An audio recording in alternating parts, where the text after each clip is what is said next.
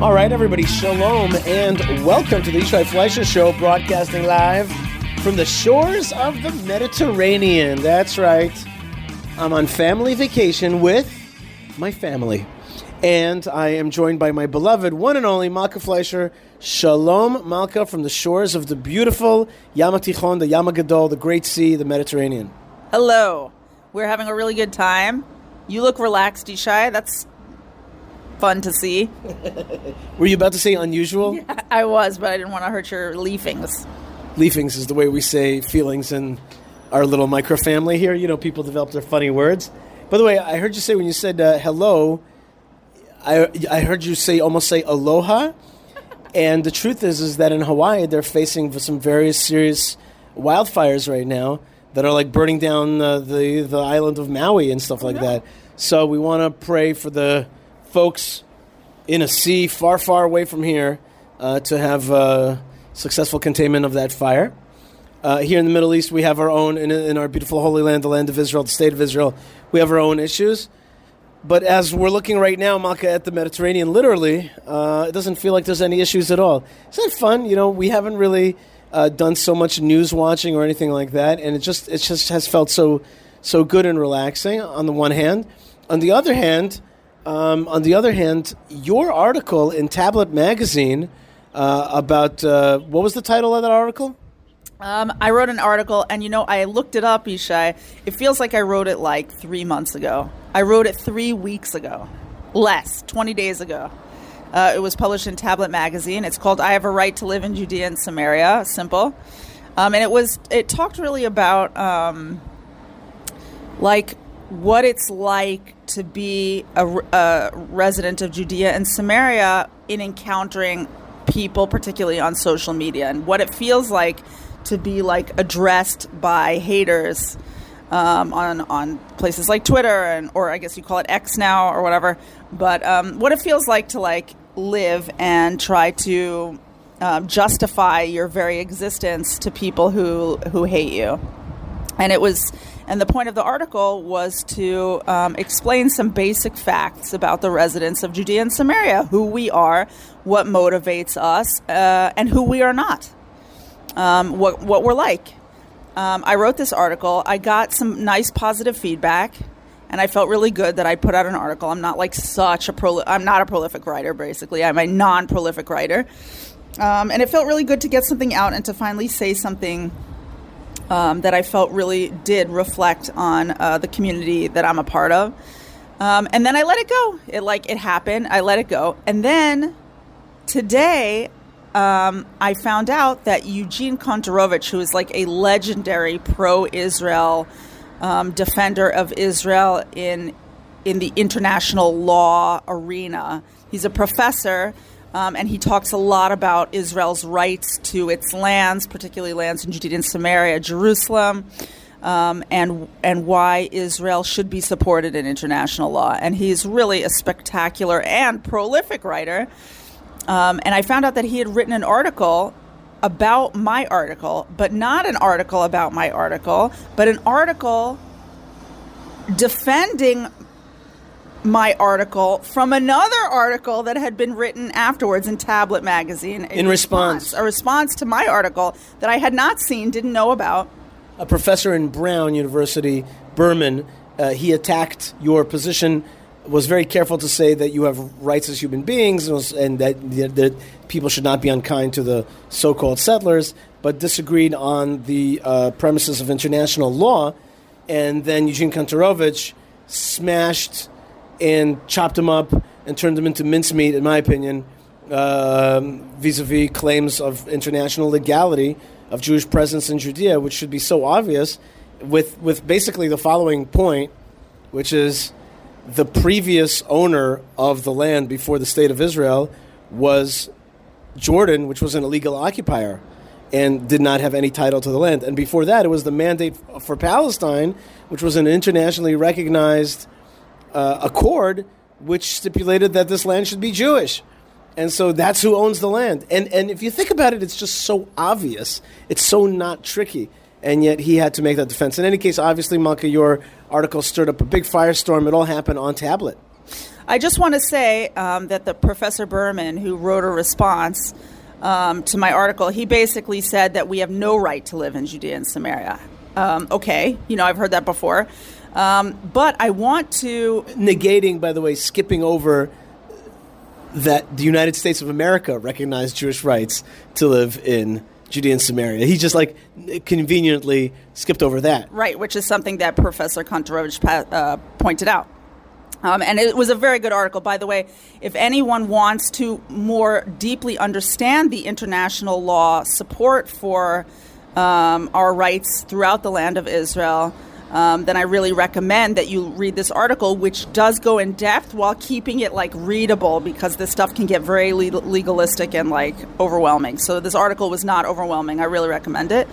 But I just want to say about Professor Berman that I did appreciate that he acknowledged the hardship of being a resident of Judea and Samaria in the sense that we are not treated like people.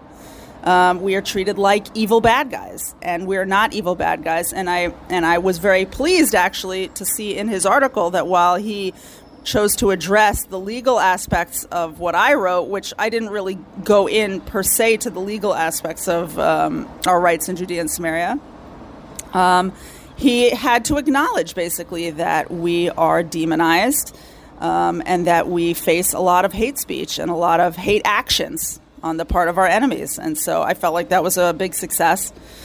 And anyway, it's a fascinating conversation, and I recommend that anyone who's interested in these issues go through it, because it's like the most flushed out ever Twitter thread. You know what I mean? When you're seeing people argue back and forth, it's kind of like that, except in neat and very well written articles. 3 articles, and I recommend that you read all of them.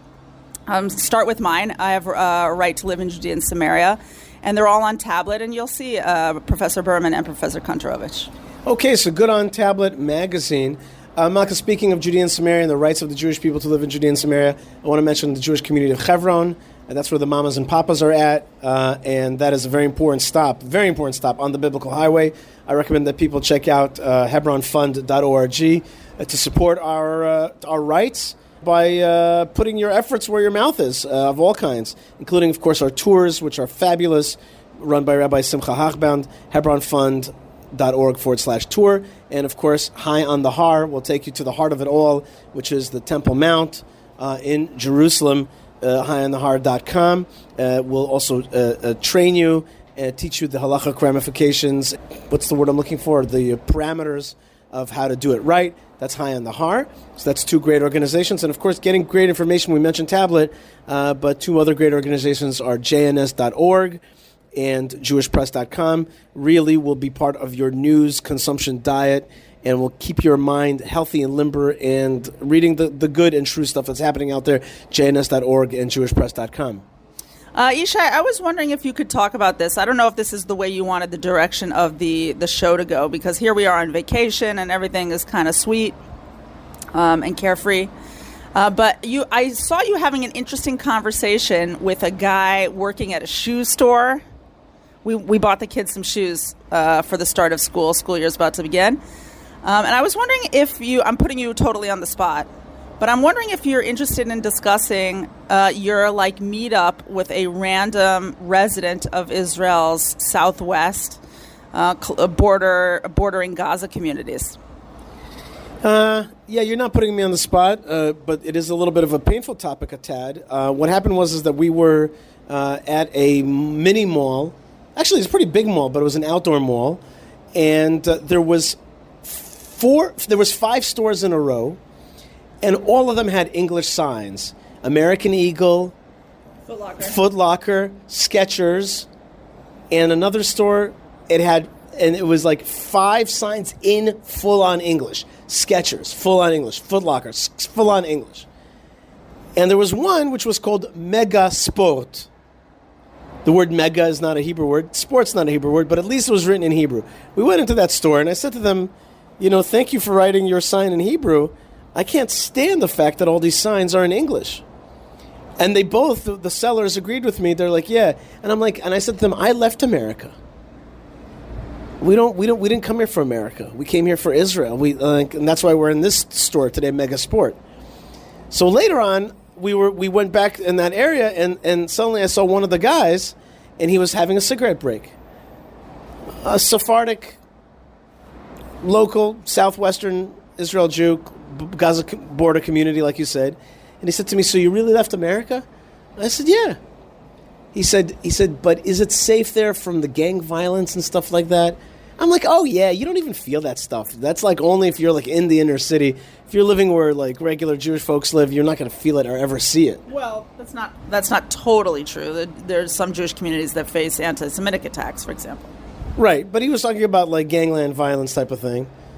Anyway, maybe I spoke too quickly, but that's what I told him. I said, "Yeah, you're not going to feel it." And then I didn't know where this was going. And then he says to me, "Yeah, because I'm considering leaving." And I'm like, "Really?" And I could see that he was a very wholesome, whole Israeli. And he said to me, "I've grown up here. They tell you as a kid that these rockets are just going to stop now. Don't worry about it. But you grow up like peeing your pants and being afraid of these rockets coming at you. And you see," and here's the part that he said, "You see that the government is unable to uproot the terrorism." And he says to me, he goes, "I voted for Ben Gvir. And Ben Gvir has done many good things, but like he's not really been able to change the map. We still treat these people with kid gloves. We still allow terrorism to reign free, and we still have not flattened the terror infrastructures." And I just looked at him and I was like, "I agree with you 1,000%. 1,000%. And he said to me, I don't know if I want to raise kids that way." And I ended the conversation by saying to him, I said to him, "Look, we came here for one reason, really, which is faith. We really have faith in Hashem and a belief in Hashem." And he says to me, as a Sephardic Jew in these communities would say, he's like, "Of course, it's all about the faith. It's all about the faith."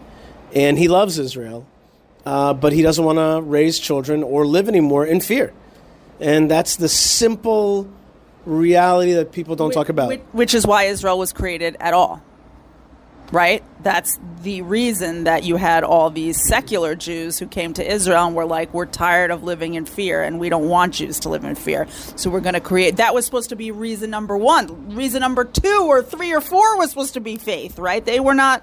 The secular Zionists were not people of faith per se, even though they were deep inside. But externally, they were not. They wanted a safe place for Jews. If you can't create that basis for life, then it's a fail. I think we should write that. I think we should write about this. In any case, Malkah, I want to change topics for a second. Sometimes we Israelis and Jews are like aliens in this world. People are just like, what are the Jewish people? And sometimes we look at some of our enemies and I'm like, what are you doing in my land? You're an alien in my land. And sometimes the world seems alien. It's just like, why can't we just live in peace? There's so many weird things, so many fighters out there. But there's also the issue of actual aliens. And that's right. And that's being discussed in Congress. But there's also halachic and Jewish ramifications to these issues. And our own Rabbi Shimshon Nadel has a talk for us this week about aliens in Jewish thought. The UFOs, like real aliens in Jewish thought. So I think that's a great segue into something completely different. And so Rabbi Shimshon Nadel, please take it away with a little talk about aliens. Shalom Yishai. Are we alone? Or is there extraterrestrial life, intelligent life, to be found in some galaxy far, far away? Have they tried to visit us, communicate with us? Are UFOs real? In July, a United States House of Representatives subcommittee held a hearing on UFOs and heard testimony from 3 retired military veterans about unexplained flying object sightings and government possession of spacecraft and non-human biological material. But what is the Jewish view on extraterrestrial life? The first Jewish thinker to address this question was the great Spanish philosopher Chazdai Crescas, who lived from 1340 to 1410 or 11, one of the great medieval Jewish philosophers. In his classic work of Jewish philosophy, Or Hashem, he dedicates an entire chapter to the possibility of life on other planets and concludes that it is not in conflict with Jewish belief. He brings verses from the Psalms which speak of Hashem's creations, his wonders, his might and power. For example, Psalm 19, "The heavens declare the glory of Hashem, and the firmament proclaims his handiwork. If the heavens declare the glory of Hashem, well, that would suggest that there is life in the heavens, somewhere beyond earth, to declare his glory. Or Psalm 145, your kingdom is a kingdom spanning all olamim, all worlds, suggesting that there are other worlds where Hashem is king. To suggest that there is no life on other planets for Kreskas would be to suggest that somehow Hashem's power is limited. He points to a passage in the Talmud in Tractate Avodah Zarah, which asks, what exactly does Hashem do now that he has created the entire world? Well, one answer is that at night at least, he rides on his cherub and hovers over 18,000 worlds or planets. Now, the idea of 18,000 planets is already found in classic Greek astronomy. But for Kreskas, this suggests that there are many more planets in our universe beyond our solar system, beyond our galaxy, which may contain life. Many centuries later, writing in the early 19th century, Rabbi Pinchas Eliyahu Horowitz of Vilna would revisit the question of life on other planets. In his Sefer Habrit HaShalem, which is a work which synthesizes Jewish thought and mysticism and science, he cites a passage from the Talmud which expounds upon the Song of Devorah in the book of Judges, chapter 5, where Devorah sings out to Hashem following the defeat of Yavin, king of Canaan, and his general Sisera. In verse 20, Devorah records how the stars fought from heaven. From their paths, they fought against Sisera. And then, in verse 23, cursed is Meroz, said the angel of Hashem. Bitterly curse its inhabitants, because they came not to the aid of Hashem, to Hashem's aid among the warriors. Devorah criticizes Meroz for not coming to the aid of the Jewish people in battle. But who or what is Meroz?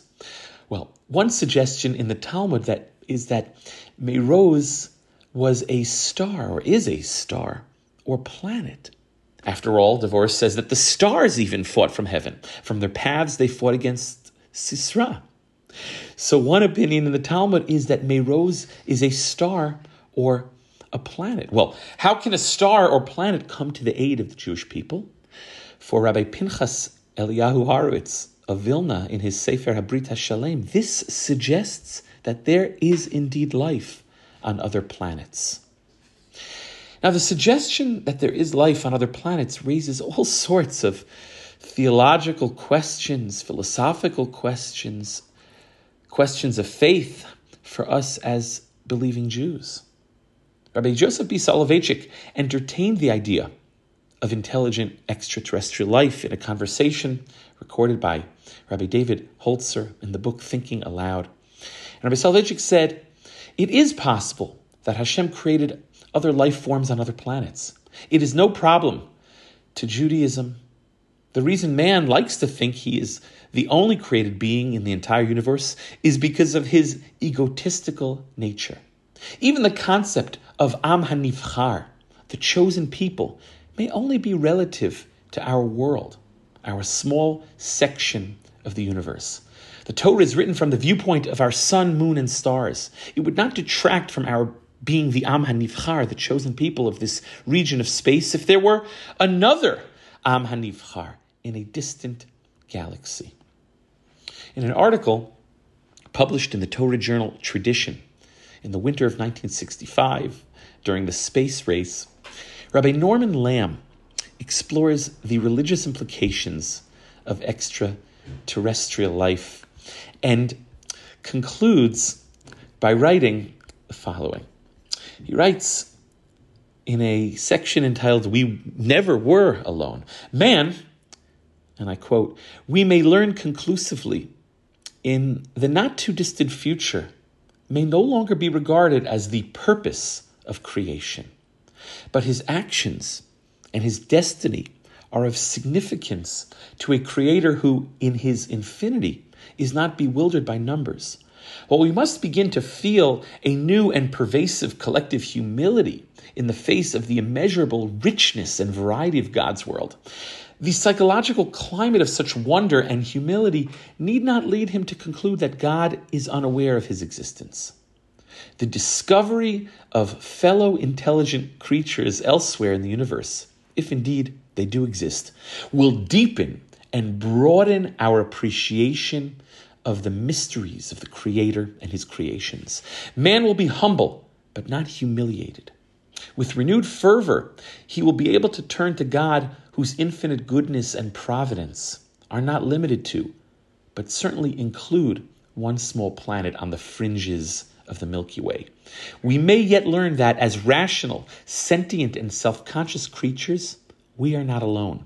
But then again, we have never felt before, nor need we feel today or in the future that we are alone. For thou art with me. He ends by quoting the verse from Psalms. We may one day learn that we are not alone, that there is indeed intelligent extraterrestrial life found in some far-flung corner of the universe. But rather than test our faith or shake our faith, in the words of Rabbi Lamb, this will deepen and broaden our appreciation of the mysteries of the Creator and His creations. Wishing all of the listeners blessings from Jerusalem.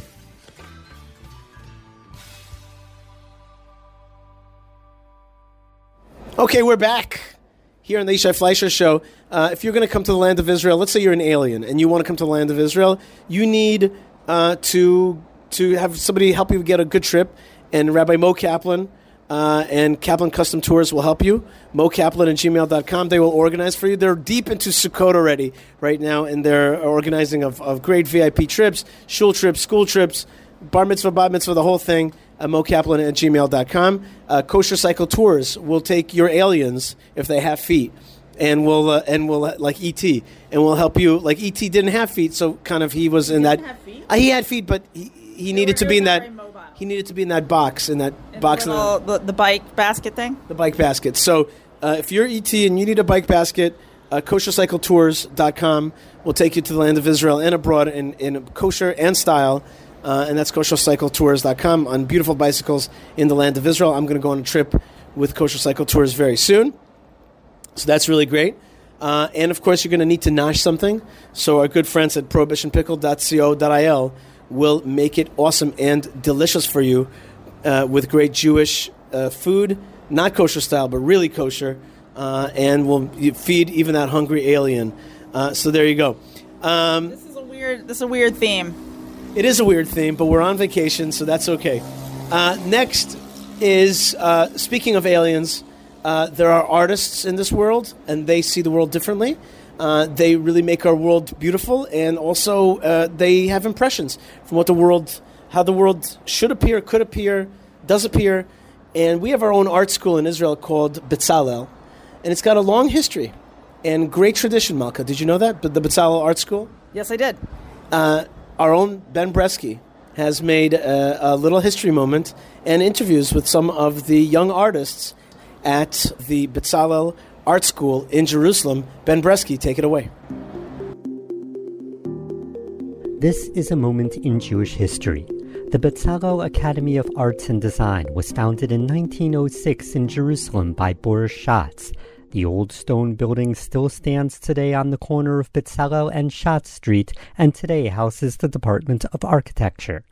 I have been there many times and was always struck by an image in the entrance of Boris Schatz meeting Bezalel from the Bible, the chief artisan of the Jewish people and the man appointed to design the tabernacle, representing the school's philosophy of combining the modern with an appreciation for history. Last week, I attended the graduate student exhibition held at the new Bezalel building, which houses the other departments and was open this year. Located in the historic Russian compound area, I met the ingenious young students of the Department of Industrial Design. I saw a flying defibrillator, smart clothing woven from e-textile, a watch for blind people, and more artistic inventions. You will hear from the students shortly.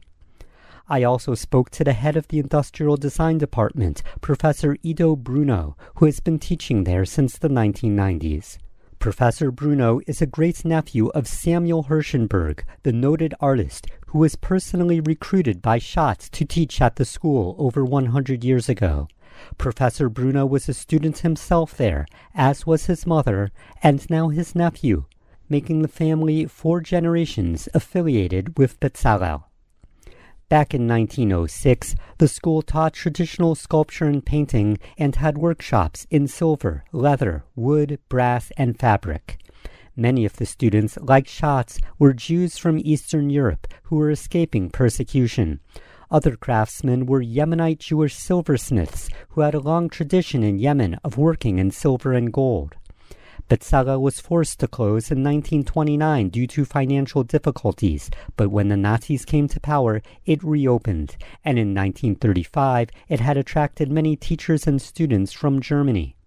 For many years, besides the historic building on Bezalel Street, most of the classes were held on Mount Scopus at the campus of Hebrew University until this year, when the school returns to the city center.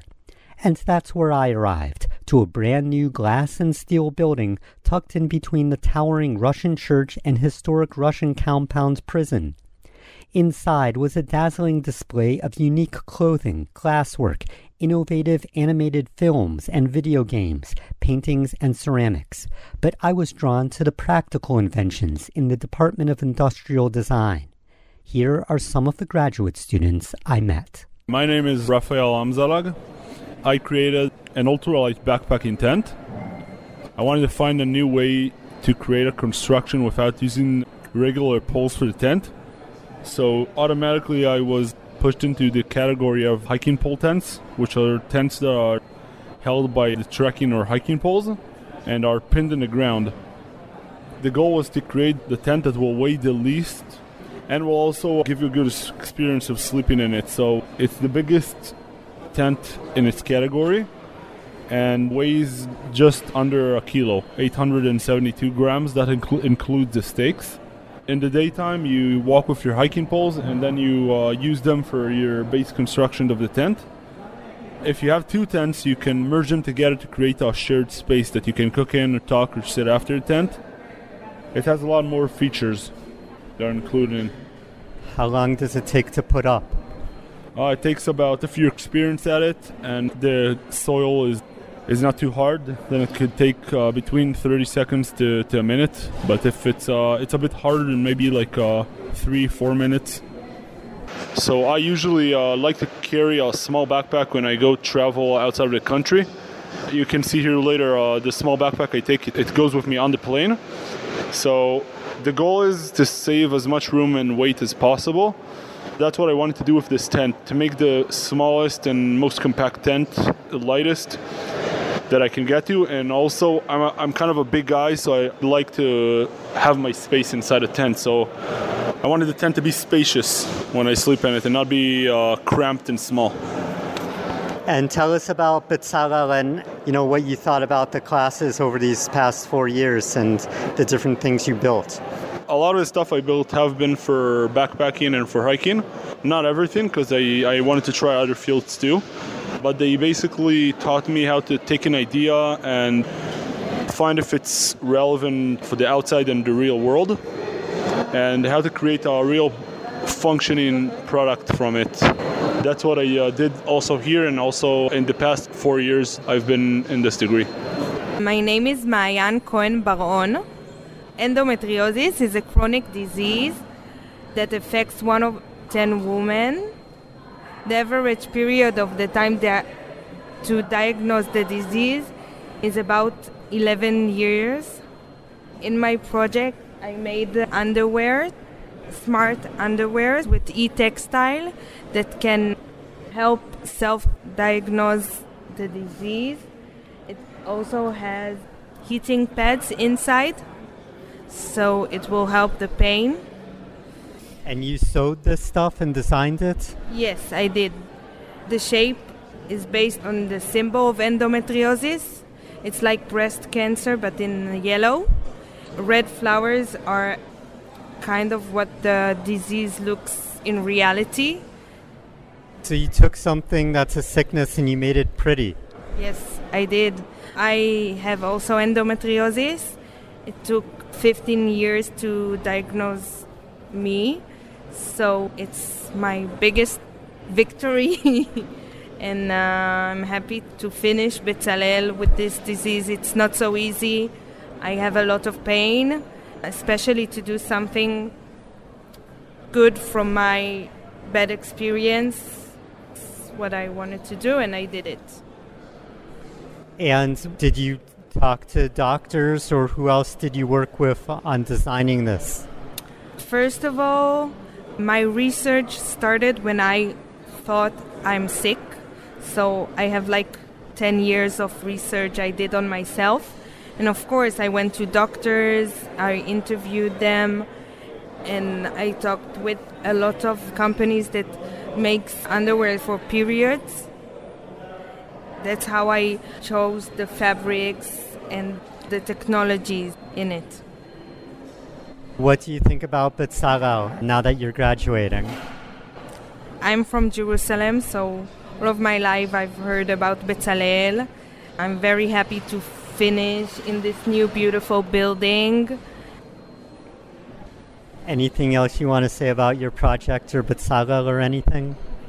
I think one of the most important things I did in my projects is to people to know about endometriosis.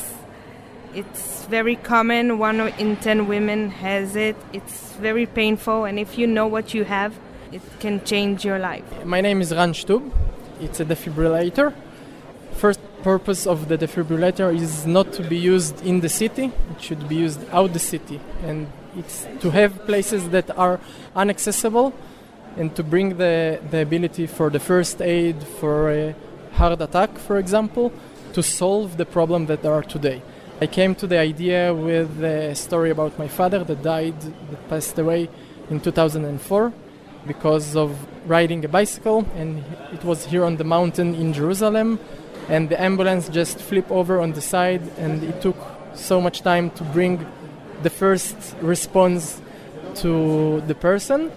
And with my hobby that I'm today flying in the remote control airplanes, I combined all of them together to be able to fly in the first stage of the drone. It flies most like a missile, long-range missile, this is the correct name of it, and to be able to land as a drone, as a multi-rotor, with a precise landing, with a soft landing, and then the defibrillator has 2 handles on the sides that you can carry him for the last mile, as we say so, closer to the person who is injured.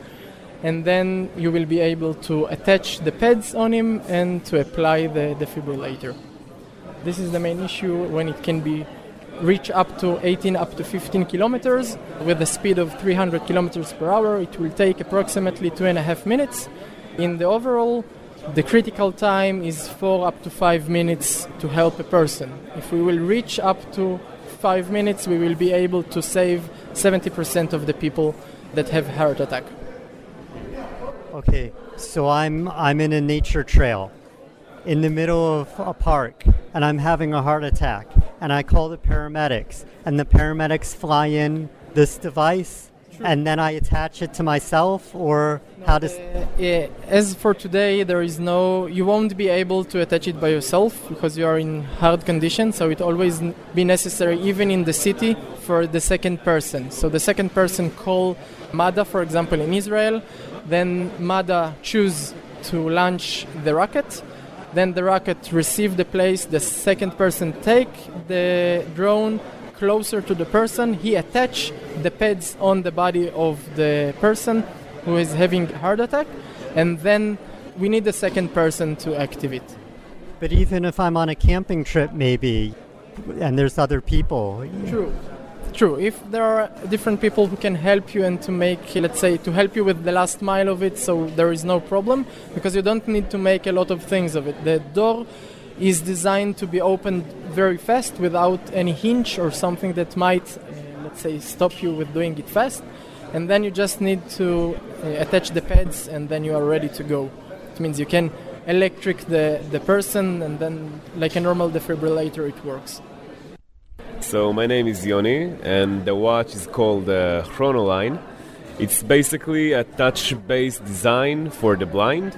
The main principle of its existence, you can get blind at any age from a variety of different reasons. Well, the watches that exist for the blind today are somewhat lacking in design and in comfort. The most common watches are talking watches that are impractical if you try to use them in a very, very noisy environment, but they're very, very inconvenient if you try to use them in a very quiet environment, like a meeting or an appointment or something like that. So the idea here is to make an intuitive design that will allow people with blindness or visually impaired to be able to read the time without having to learn a different language that is Braille. The watch face is basically lines that goes up and down according to the time, and you just feel it by touch. I designed it with multiple people that experience blindness in various stages. With their feedback, I created this design. Does it move? Does it tick? So I can show you here the video. The way it works is that there are several small servo motors that push up and down lines, and that way you can just move your finger on top of the surface and you can literally feel the time as it goes by. And as you can see, there are two rings. The inner ring is a bit longer, that represents the hours, and the shorter ring is representing of the minutes. And in times that aren't in groups of fives, let's say 2 and 2 minutes, for example, two lines actually rose up, and that way you can tell if you're late or if you're early, or you can have like a graphic visualization of the time. And that's something that is lacking in existing watches for the blind. Very interesting. I think I'm impressed by the practical aspects of a lot of these projects in the industrial design floor, like yours, for example. Thanks. I mean, it means a lot. What do you think of Bezalel now that you're graduating? Well, I think that Bezalel is a wonderful greenhouse for designers. I mean, what it actually allows us to do is not only think about industrial design as a method to produce products, but also as a method to examine the world around us and try to see if design can be utilized both as art and both in other practical ways. And it doesn't limit us. So that's the main thing that I like about Bezalel. What do you think about Bezalel? Bezalel, for me it was amazing to explore a lot of things. I love when it's here, you know. This is the first year that we are in the middle of the city center, and I think Jerusalem is a thing, you know, in the world for us as a Jewish and a lot of culture, and I think design and art, we have a mission. And I think when it's here, for us, it's better. What is this place? What is the meaning to design things? And what is the impact about people? And I think we have a mission. We can do money and try to survive this reality. But for me, it means a lot to be here in Israel in this time, in Jerusalem, and we have a mission in this world to make it better also. Thank you to the students that I was able to meet, and I regret not being able to interview more. The graduate exhibition is open until August 18th. Thank you to the students and Bezalel School. Thank you to Yishai Fleisher. Thank you to all the listeners, and Shalom. All right, we're back here on the Yishai Fleisher Show. Yishai and Malkah sitting on a balcony overlooking the beautiful Mediterranean. It's so beautiful here. It's so, on the one hand, calming, on the other hand, so historic. And I could see Gaza in the distance, and I could see where the Philistines used to live close by here. There's a mound of a Philistine town, but there's tremendous history in this town. And you could buy your own part of the land if God will give you that blessing, and you probably need to do some money transfers. So check out money transfer at Change86 Adar Currencies. Yossi, change86@gmail.com. Yossi, Yossi, change86@gmail.com. I highly recommend them. I use them myself. Malkah, First thing, I hope you're really enjoying vacation. You're doing a great job swimming those waves. Yeah, waves is not like my number one best thing, but I'm getting a little bit better trying to conquer my fear. I think it's scarier for me as the sun goes down. That feels scarier to me. I like it when it's like bright out. You know, you got a lot of like lifeguards and whatnot. But anyway, I just wanted to say, you know, we had that conversation earlier about the Jewish guy from Sderot that you met at the shoe store. You know, we never have experienced what that was like, you know, living in Sderot, especially he was a young guy. Like when he was a child, there were rockets like daily in Sderot, and they would have to run, you know, like not just when he was a child, but also pretty recently. Right, it happens periodically here, and that's really, really, really not okay. And, you know, when he's talked about how, like, their parents told you, like, don't worry, one day the rockets will stop and then everything will be quiet. I just want to say that was not a lie. It's true that the parents were not able to make that happen for their children in the short term, you know, and here we have a young man who is not even sure if he feels like he can raise children here because of all that he went through as a child living in these like high impact fighting areas. But I want to say that his parents were correct. One day that we are going to have an end to the violence, and part of what we are doing here is to work toward that.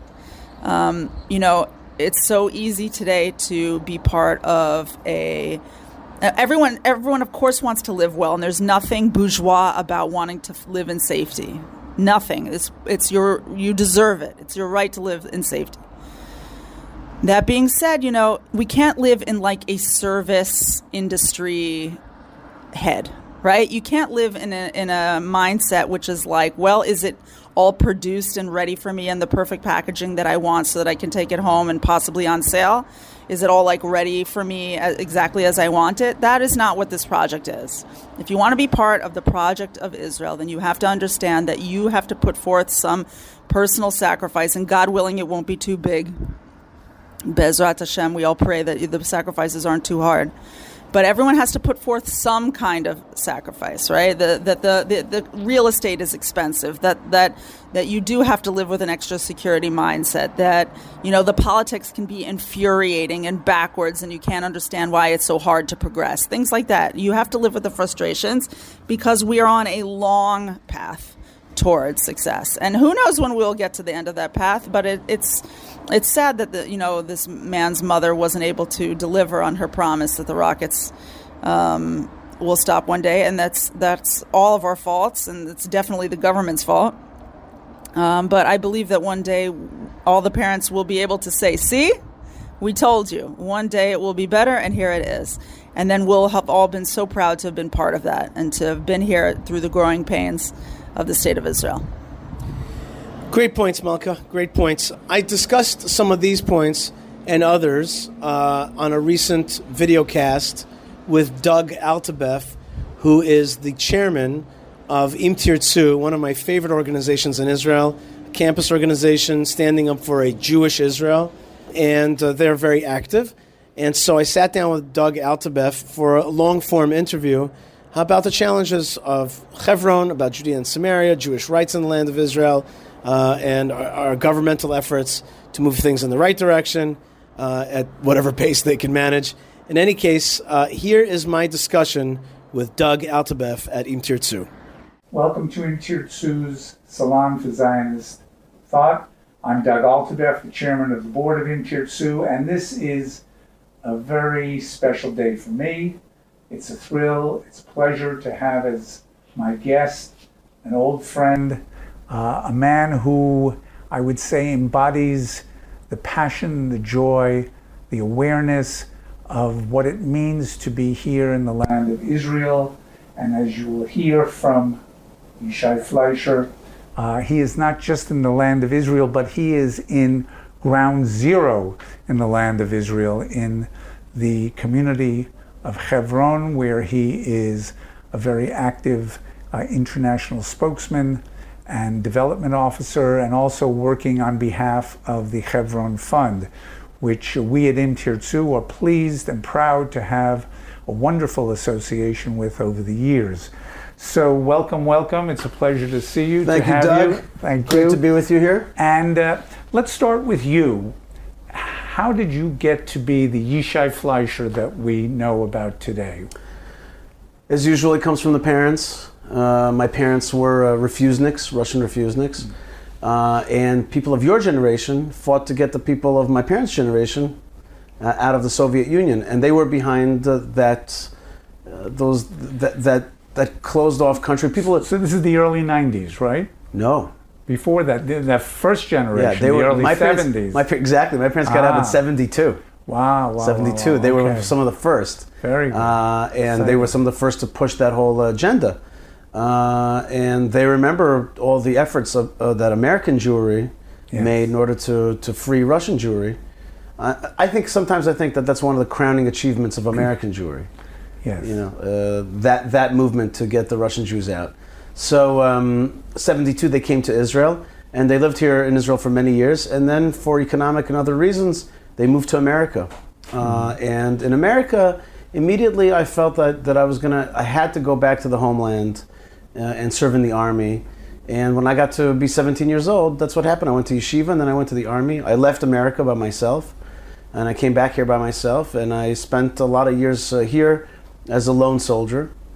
But another thing happened along the way was that we found more Judaism in America.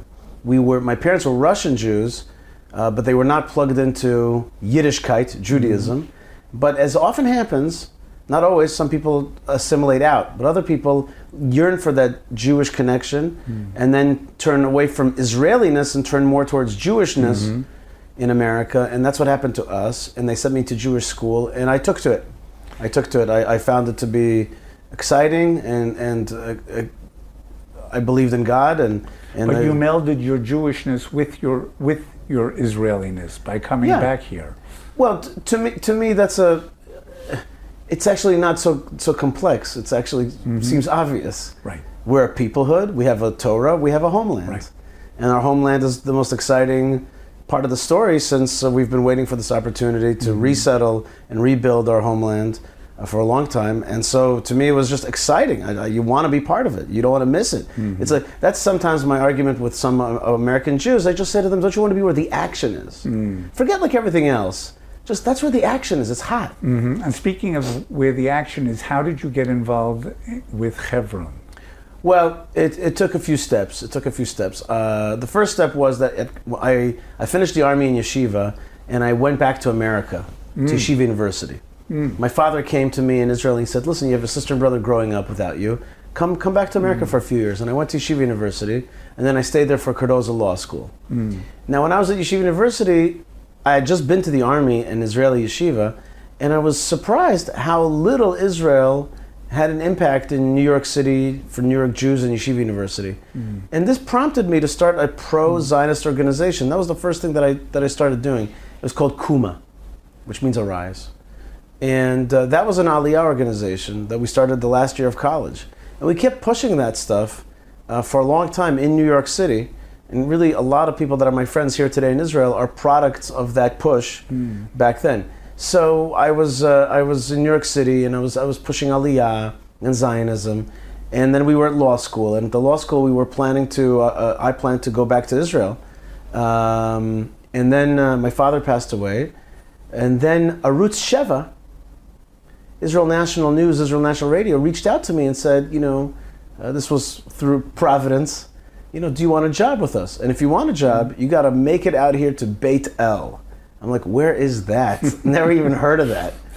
And connected with Beit El and with Arutz Sheva, who gave me that first start.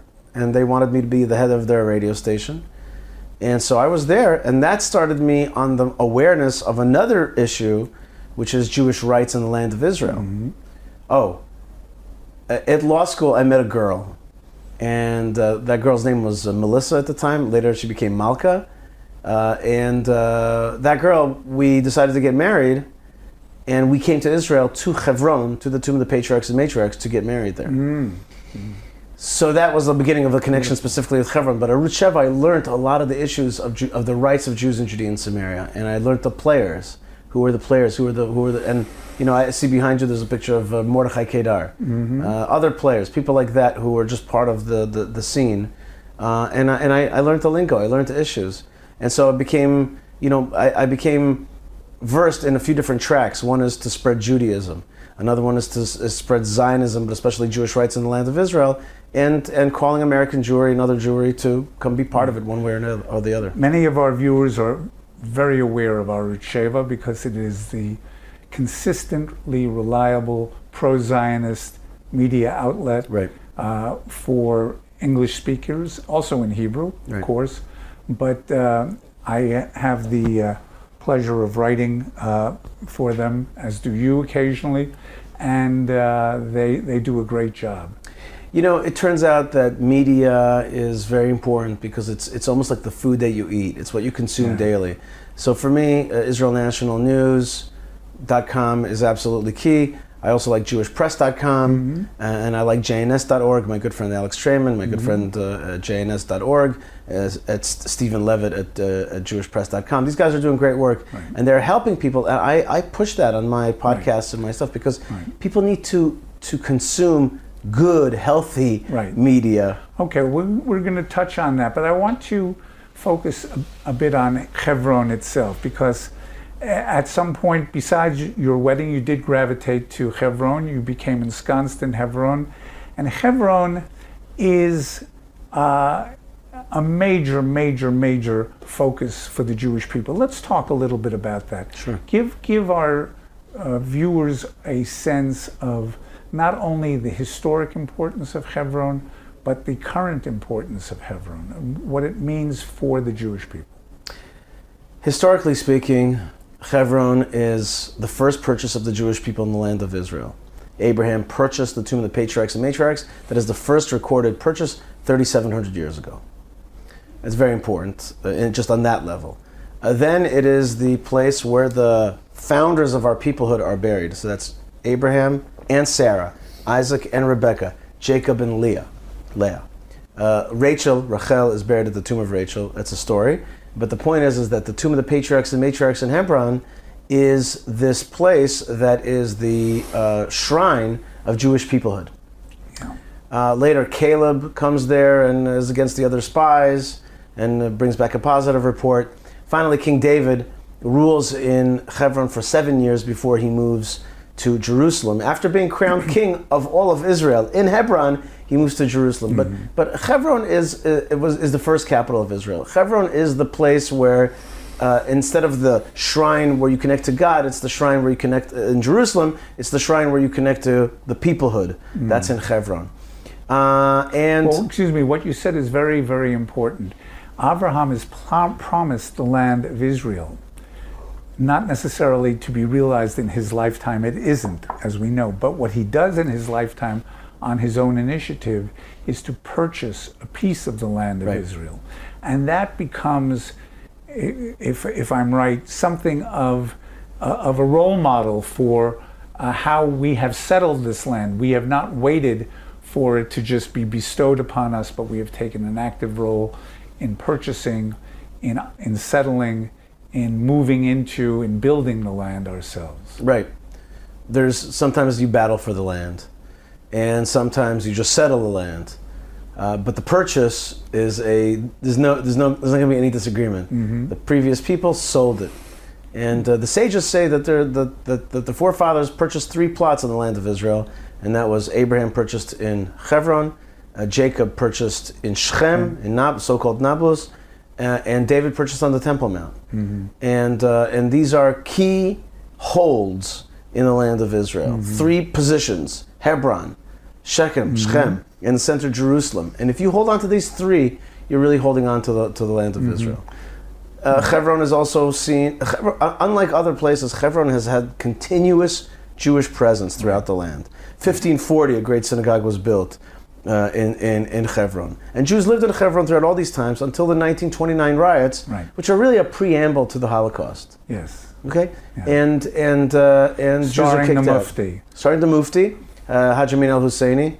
And he was an evil man. He was the predecessor of Yasser Arafat and had that same way of thinking. created the idea of Palestinian nationalism in order to effectuate ethnic cleansing of the Jews. Yes. And he was a big devotee of Hitler. Yes. And in fact, there are stories that he lobbied heavily with Hitler to think about an extermination of the Jews in the Middle East, as well as the ones in Europe. So right. Well, he actually helped kill 40,000 Jews in Bosnia. Mm-hmm. He basically went to Europe and became a mufti of the Muslim Nazis. Mm-hmm. And yes, he had a plan to create an extermination camp in Dotan, which is northwest of Shechem.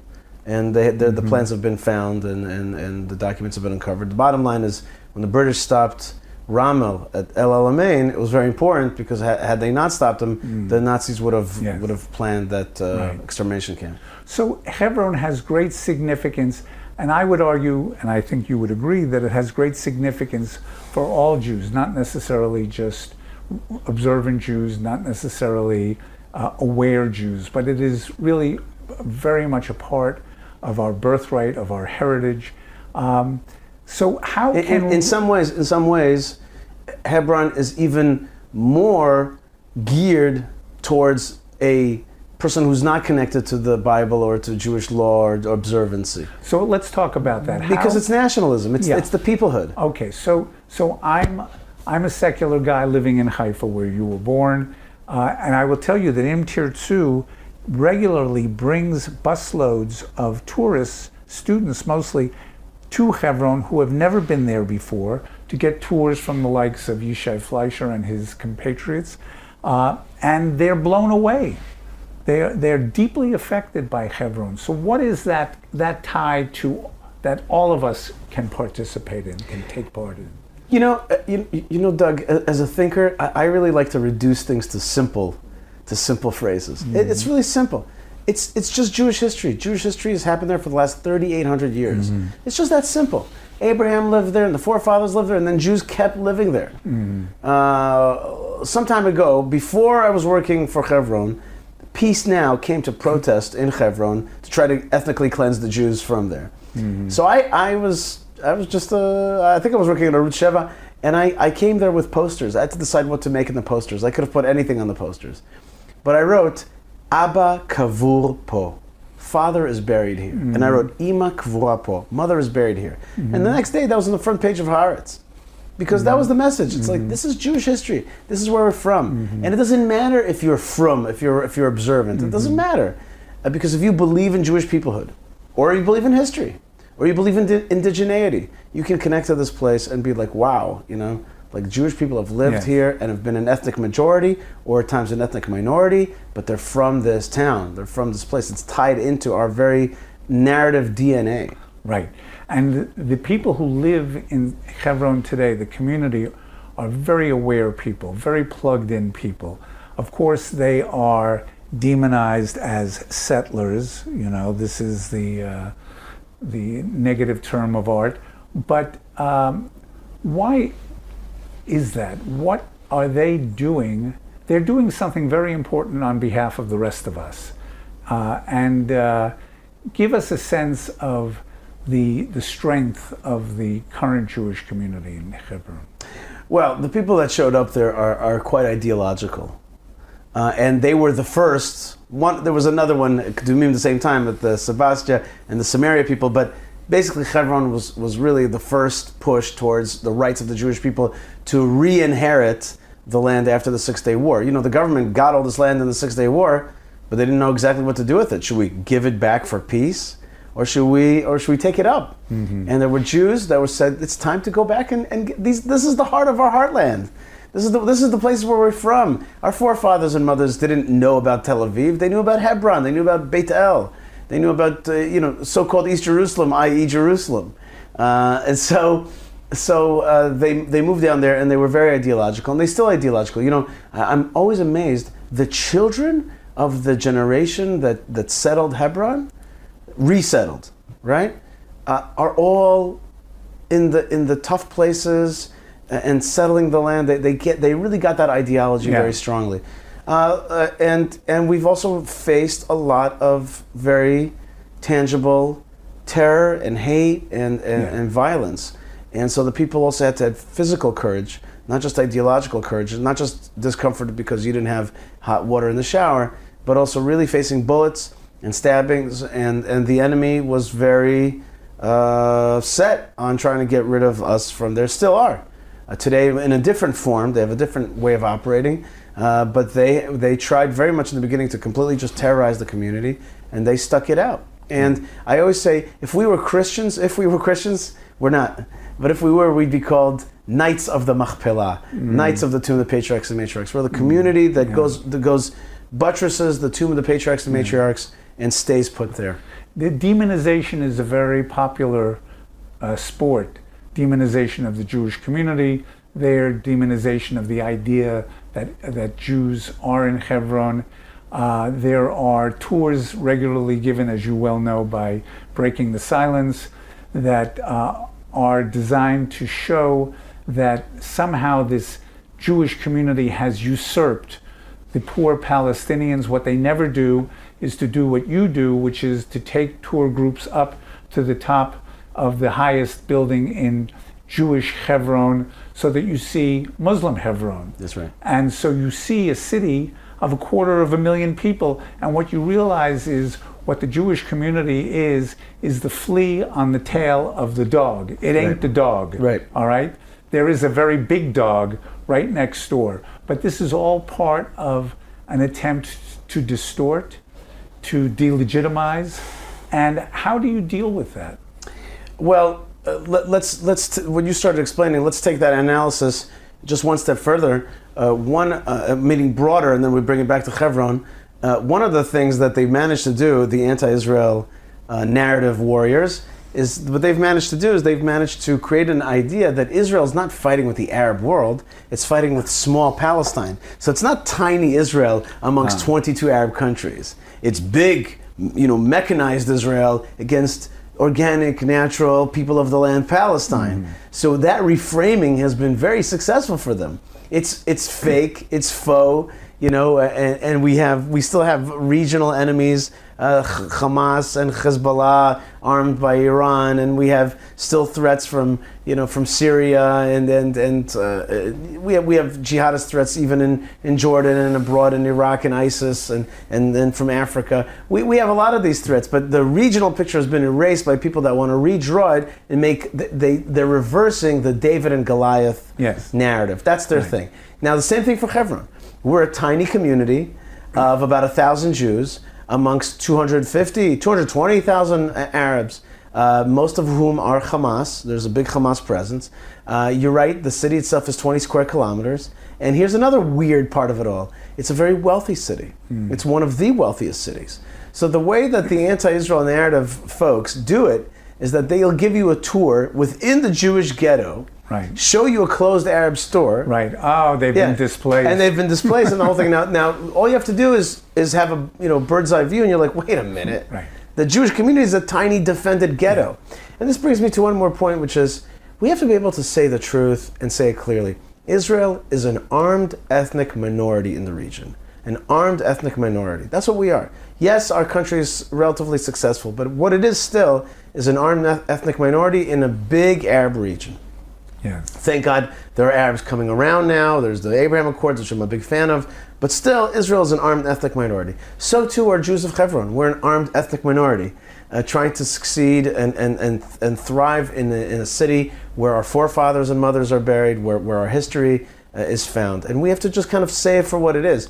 And the anti-Israel narrative is trying to flip it, make us into the aggressive majority, trying to destroy the life of an indigenous minority. The community knows that they are doing something very important on behalf of Am Yisrael. They are maintaining continuity. They are keeping the faith, so to speak. They are keeping the torch lit of the Jewish connection to Hebron and Hebron's ability to animate us. That's right. So the community has had a couple of nice achievements recently in terms of getting some approvals for more building. Tell us a little bit about that. Israel's polity, the citizenship, is moving more towards the religious and to the nationalist. And so our governments are reflective of that. And with time, we are seeing more and more recognition of the centrality of places like Hebron to our tradition and really to the foundations of Israel. You know, people don't think about that, but Israel is its whole proof for its right is based on its history. Yeah. So Hebron is a key Exhibit A. pillar. Exhibit A, exactly. And by the way, Sharon, at the end of his life, Ariel Sharon, Prime Minister Sharon, said, I made a mistake. I focused too much on security and not enough about narrative in our history and our rights. He said, and I should have taken people to Hebron. He told that to Ari Shavit. What was the question exactly you said? Well, I'm asking about some of the recent developments in terms of new construction and new development. Well, one piece of development, which I didn't think would be such a big deal, but I'm being thanked for every day, is the elevator. The elevator. We have an elevator now into the hall of the Tomb of the Patriarchs and Matriarchs. And a lot of people I saw a couple came in the other day and they said, we've been waiting for this for years. And they came in, she was in a walker and he was with a cane. And so just that has been a big political achievement. Took a long time to do that. Furthermore, we've gotten the right to develop a Jewish property that's been owned by Jews for 200 years. And we're now developing 31 apartments. It's called Rova Chizkiah, the Chizkiah Quarter, and the Chabad neighborhood. It's got two names because of its history. And we're actually selling apartments for the first time.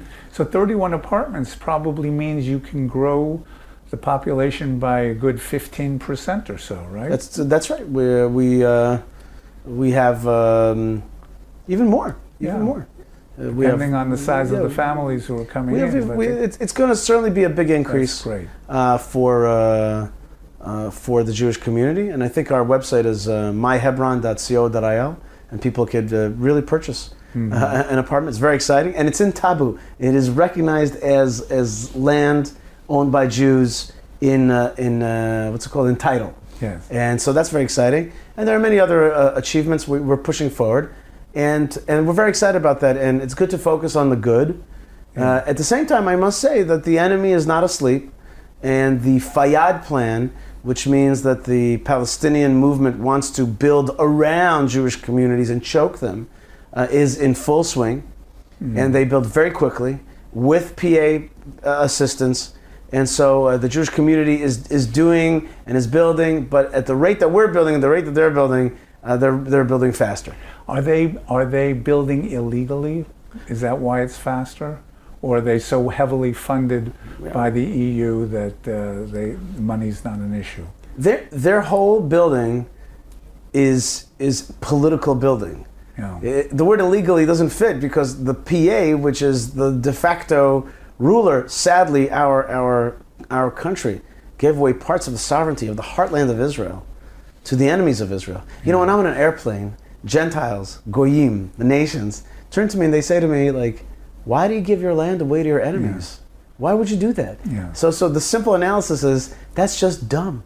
Don't give your land away to your enemies. When I said illegally, I was referring to parts of Area C that are technically under our domain. And I'm sure there is, and of course there is a lot of illegal construction going on in Area C. They are on a the PA is on a serious battle to take away all of Judea and Samaria from Israel. And Israel's response is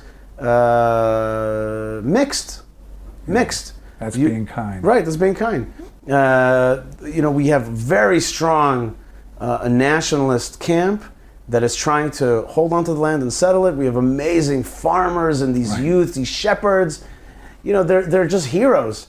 But at times they're treated as criminals, and the international, the parts of the international community, the part that let's call the Euro, what I call the Euro jihad axis, Western Europe jihad axis, they are funding the land grab on the other side, the Palestinian land grab, and they are besmirching the Jewish claims to the land. Yes.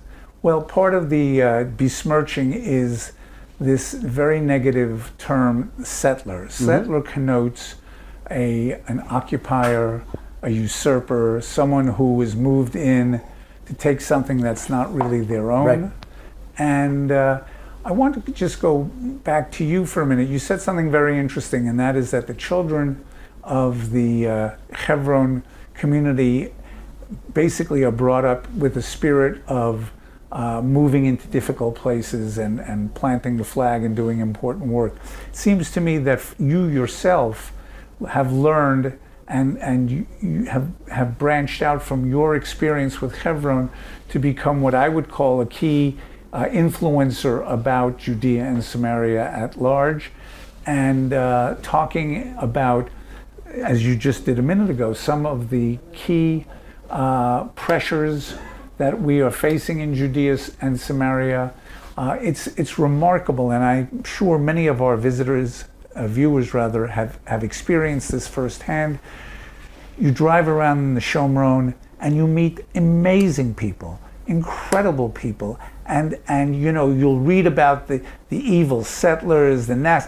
These are people who are the backbone of the Jewish people. That's right. And so there is such a disconnect. And it's to our shame, our collective shame, that we do not honor these people for their role, for their efforts, for their bravery, their steadfastness. You know a lot more about Beit El than you did when you first went there, I'm sure. There are a lot of communities that I'm sure you have been exposed to based on your experience with Hebron. Give us a sense of what the mood of the people is in, as you see it, in Judea and Samaria. First thing, their mood is better than the people in Tel Aviv for one simple reason: the weather is much better, right? the Jews that we talk about, Judea and Samaria, it's important to understand that it's mountainous area, and it's a mountain region within the center of the country, and an interesting thing when you stand. I was just on Shabbat at Har Bracha, community of Har Bracha, and at my friend's Hayovel, the organization that brings Tommy Waller, which brings Christian volunteers to Israel, and the view from there is just breathtaking. Right. And another thing that happens there is that you see the coastal plain so clearly below you. And if you have any sense of military strategy, if you have even the tiniest sense of it, you're like, this high point controls that low point. Right. Why would I ever give this away? But when you're on the Tel Aviv beach and you turn around and you see those mountains far away, you're like, those mountains are, who knows what's over there, you know? Who needs them? Yeah, who needs it? It's like a mess over there, you know? Right. And it's just that visual is exactly correspondent to the different feelings that we have. Like when you're on those mountaintops, you're like, I am Israel, we need to control this, I protect the lowlands. Mm-hmm. And of course, the history is here and the spirituality is here on this mountain range. But sadly today, there are people who don't understand that. I think the truth is that things are going in the right direction. And that's actually one of the causes of the big rift that's happening in Israel today. The problem is things are going in the right direction. And the folks on the secular left, or let's call it post-Zionist, not everybody, people get very offended. Not everybody on the secular left is post-Zionist, but I'm talking, you know what I'm talking about. Yes, I'm talking about the post-Zionist hard left. Is realizing that the country is moving towards the nationalist and towards the right and towards the religious, the traditional, and they're freaking out because their country is evolving into what Israel was always going to be, which was a Jewish state. The 51st state. Or, to them, they want us to be Denmark. Right, a Euro state. Yeah. That's right. And we want this to be the Jewish state, Jewish state. That's right. And I was at a rally, and Tirzu's Matan Peleg was speaking. And he spoke, everybody speaks, but then he started to chant. And he said, Ha'am rotze Medina Yehudit. The nation wants a Jewish state. Yes. And that's become really the tension in Israel. Viewers, you need to know that as Yishai and I are talking, last night there was a huge pro-government, pro-reform demonstration in Tel Aviv. And what many people, particularly in Chutz La'aretz, in the diaspora, don't understand is that these demonstrations, pro and con, are not really about judicial reform. They are about exactly what Yishai has been talking about, and that is the direction of the country. Whose country is this anyway? Who's going to be leading the country? And when you have three religious parties who are part and parcel of the coalition, it freaks out a lot of people, secular people, because they feel like, oh, we're becoming a theocracy, all right, which is, of course, an absurdity. No one's interested in telling other people what they can do, what they can't do. But that is the fear out there. Judicial reform has been like a Pandora's box, which, having opened up, is exposing a lot of much deeper-seated rifts, and those rifts are very clearly perceived in terms of the perception of Judea and Samaria, for example. Yeah, there's definitely. I think your explanation is right on, and I think that anybody who thinks that we're only talking about the mechanics of judicial reform, and that's what the fight's about, is really seeing a very topical and very superficial understanding. There's a much deeper rift here, and I even I'm not even sure that it's even specifically about becoming a theocracy. I think that I think people have an identity. They identify Israel a certain way, and suddenly Israel is looking differently, and it's a brand. They're not. That's not my brand. That's right. It's not my brand. Right. And people have this, and they just want to fight for their brand. I believe that that's very important to fight for. I have nothing against, by the way, the Tel Aviv brand. I have no problem with Israel, the high-tech country, the startup nation. I got no problem with our military prowess, and I have no problem with our financial prowess. I also don't have any big problem, mostly, with our liberal, in the classic term, way of seeing the value of every individual human being and individual rights. I don't have any problem with that. But this is still a Jewish state. I don't want to see this become a state of all its immigrants. I don't want to see this become the first Arab democracy or a 23rd Arab state. I don't want to see that. This is a Jewish state for the Jewish people, and there's nothing wrong with having a national ethnic peoples on their homeland. Right. There's nothing wrong with having, as we have historically been, a big tent. That the Jewish people are a big tent. But I think that you're right, and I think that you're right in to prioritize the importance of seeing all of this within the context of Israel remaining a Jewish state. Right. And what a remarkable experiment this is. What a remarkable adventure this is, that we have had the blessing after 2,000 years to come back here and to have sovereignty, to have control, to have dominion over our ancestral homeland, and to make a go of it. And there are people who will say we ain't doing such a good job, and there's a lot to say about that. But what I do notice is that people like Yishai, people like the pro-government demonstrators, people like myself, we are very sensitive about the integrity of the social fabric in this country. We are not interested in winning if it means tearing the social fabric up. That's true, but sometimes you have to have a caveat. You have to have a caveat, which is, it's still the Middle East. Sometimes you got to let the elbows come out. You got to be. You can't always back down around here.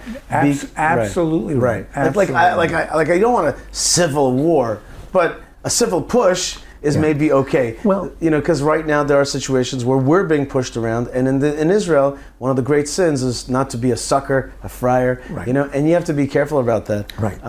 So our silent majority is not silent anymore, right. And that's what Yishai is basically saying. It's very important to show up. You can't have one team on the field. That's right. And have a game. That's right. You have to have. But at the same time, I tell you that I feel that we are still missing. I still feel that the judicial reform fight is a bit of a fake. Like, it doesn't want to talk about the real issues behind it. Like, I think that one of the biggest issues is biblical consciousness. And I don't mean religious consciousness. I'm talking about identification with the places. The reason I love Hebron is because I read the stories of the Bible of Hebron. It touched my heart. And I really feel that it's really missing. Doug, when you lived in New York, did you ever go to Renaissance fairs? Did you ever go on this? Yes, right. So my parents used to take me to Renaissance fairs, and I found them to be amazing. Not that I cared so much about the Renaissance. They've had them here. They have them in the north where I live. But do we have a Bible fair? Yeah. Do we have a biblical fair where we could feel like we're putting on biblical clothing and have that feeling? No, we don't. We're not using our brand enough. Mm-hmm. And our brand, we have to help people fall in love with the brand of a biblical Israel. Beautiful. Yeah. And apropos of that, we're going to wrap it up on this. You had told me that you're very enamored of this idea of creating the biblical highway. Right. Tell us about that. Well, the biblical highway exists. Right. It's just got to be marketed and branded as such. Labeled. Labeled as such. And that is a road that we have, the Heartland Road of the Jewish people. It's one road that connects, it goes over the ridge of Judea and Samaria, but also connects Beersheba in the south, the Jezreel Valley in the north. It's one road. It's called Route 60.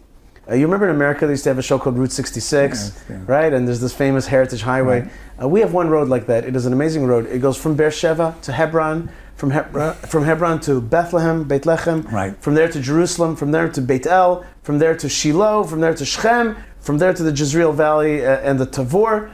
And so this one road we have is such an amazing thing. So I'm bringing an American idea, which is like the road. Right. It's not just the places on the road, but the road itself. Right. And so we are working right now to rename it officially Route 60, the Biblical Highway, or in Hebrew, Derech HaTanach. And parts of the government are very excited about that. The mayors along the way are excited about that. David Friedman got excited about that and made a movie that's coming out in September, which is with Mike Pompeo along the Biblical Highway. That's what it's called, Route 60, the Biblical Highway. He bought it. He's a brand ambassador. Of the Biblical Highway. It's a great idea, and it's not hard to conceptualize. Well, Avraham went from Hebron, right, Beersheba to Hebron, and back and forth, and all of those places along the way that are found in the Bible. It's just great. Before we go, how can people, regular people, good people, get involved? I want a tour of Hebron. I want to see Hebron. Who can I meet? How can what should they know about? I'm very proud that the Hebron Fund has a fabulous tour schedule, which we really offer once or twice a week. English language tours from Jerusalem. We pick you up. We bring you there safely and comfortably. And you really get to see Hebron. You get to see the Tomb of the Patriarchs and Matriarchs. We also go to Tomb of Rachel along the way. We tell you the story. The great Rabbi Simcha Hachbaum leads the tours usually. And so all you do is you go to hebronfund.org. You go to the tour, and that makes all the difference for us. Before anybody even supports us, we want them to come and see it and feel it. And that's the best way. So that's hebronfund.org. hebronfund.org. Don't forget that. That's right. And having been an alumnus of that tour, it is a must experience. And if people want to stay in touch with me, I put out a podcast every week, which includes Israeli politics, Israeli culture, a time talking with my wife, which is, people like the energy there. Let's look Regis and Kathy Lee type of thing. And that's at YishaiFleisher.com. And we do a lot of work throughout. We do a lot of work of beautification, of narrative war, of Hebron, and strengthening people in this time where they need strengthening. Wonderful. Yishai Fleisher, we should put you in the water supply here. Okay? Thank you so much. God bless you. Keep up the good work. And as you guys say around here, Im Tirzu Enzo Agada. If you will, it is no dream. Thank you. Right. All right, Malkah. That was me and Doug in the studios at Im Tirzu, great organization. Malkah, we're overlooking the beautiful Mediterranean. In the distance, I see the two gas rigs of the Tamar and Leviathan gas rigs, and they're out there, and I see them bringing more financial success and energy to Israel and energy to the world.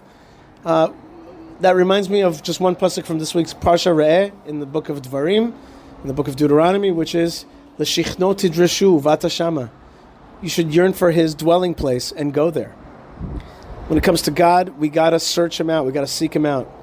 And He tells us, find my spiritual center and go there. And that's Yerushalayim. And that's what the building of the state of Israel is really about. L'shichno tidreshu, it means create, yearn for His dwelling place in this world and go there. That's the simple go there. Go there means visit there. It means send your kids there. It means buy a house there. It means send your money there. It means put a picture of up in your house there. It means go there. Like we say in English, like I don't want to go there. Like go there. I want to go there. Israel, be part of it. The verse is L'shichno tidrashu uvata shama. You should yearn, search for his dwelling place, and go there. And I think that's a central theme in a life. When I see verses like that, I imagine them like on a wall. I imagine them just printed out and just stuck in front of my wall. That's the what do you call it? The not catchphrase. What is it called? Your not your byline, not your catchphrase. Your mission statement. L'shichno tidrashu uvata shama. Yearn for his dwelling place and go there. Be part of it. You are part of it when you're listening to the Yishai Fleisher Show, which broadcasts from the beautiful land of Israel. Thank you, Hashem, for giving us the unbelievable merit and honor to try to serve you and to seek you out. Thank you to all of the folks that are part of it, that are the listeners, that are the friends, that are the supporters in things like buymeacoffee.com/Yishai or YishaiFleisher.com. Thank you for your support. Thank you to my crewmates, Tabitha, Ben Bresky, Yocheved, Moshe Herman, and Lou, when we're live, that help produce the show and get it out to the world. Thank you, Hashem, again. Thank you, Mediterranean, for being so beautiful. Thank you, Malkah Fleisher, for the same. And God bless you, folks, wherever you are. Stay tuned, stay strong, stay connected, and shalom. Shalom.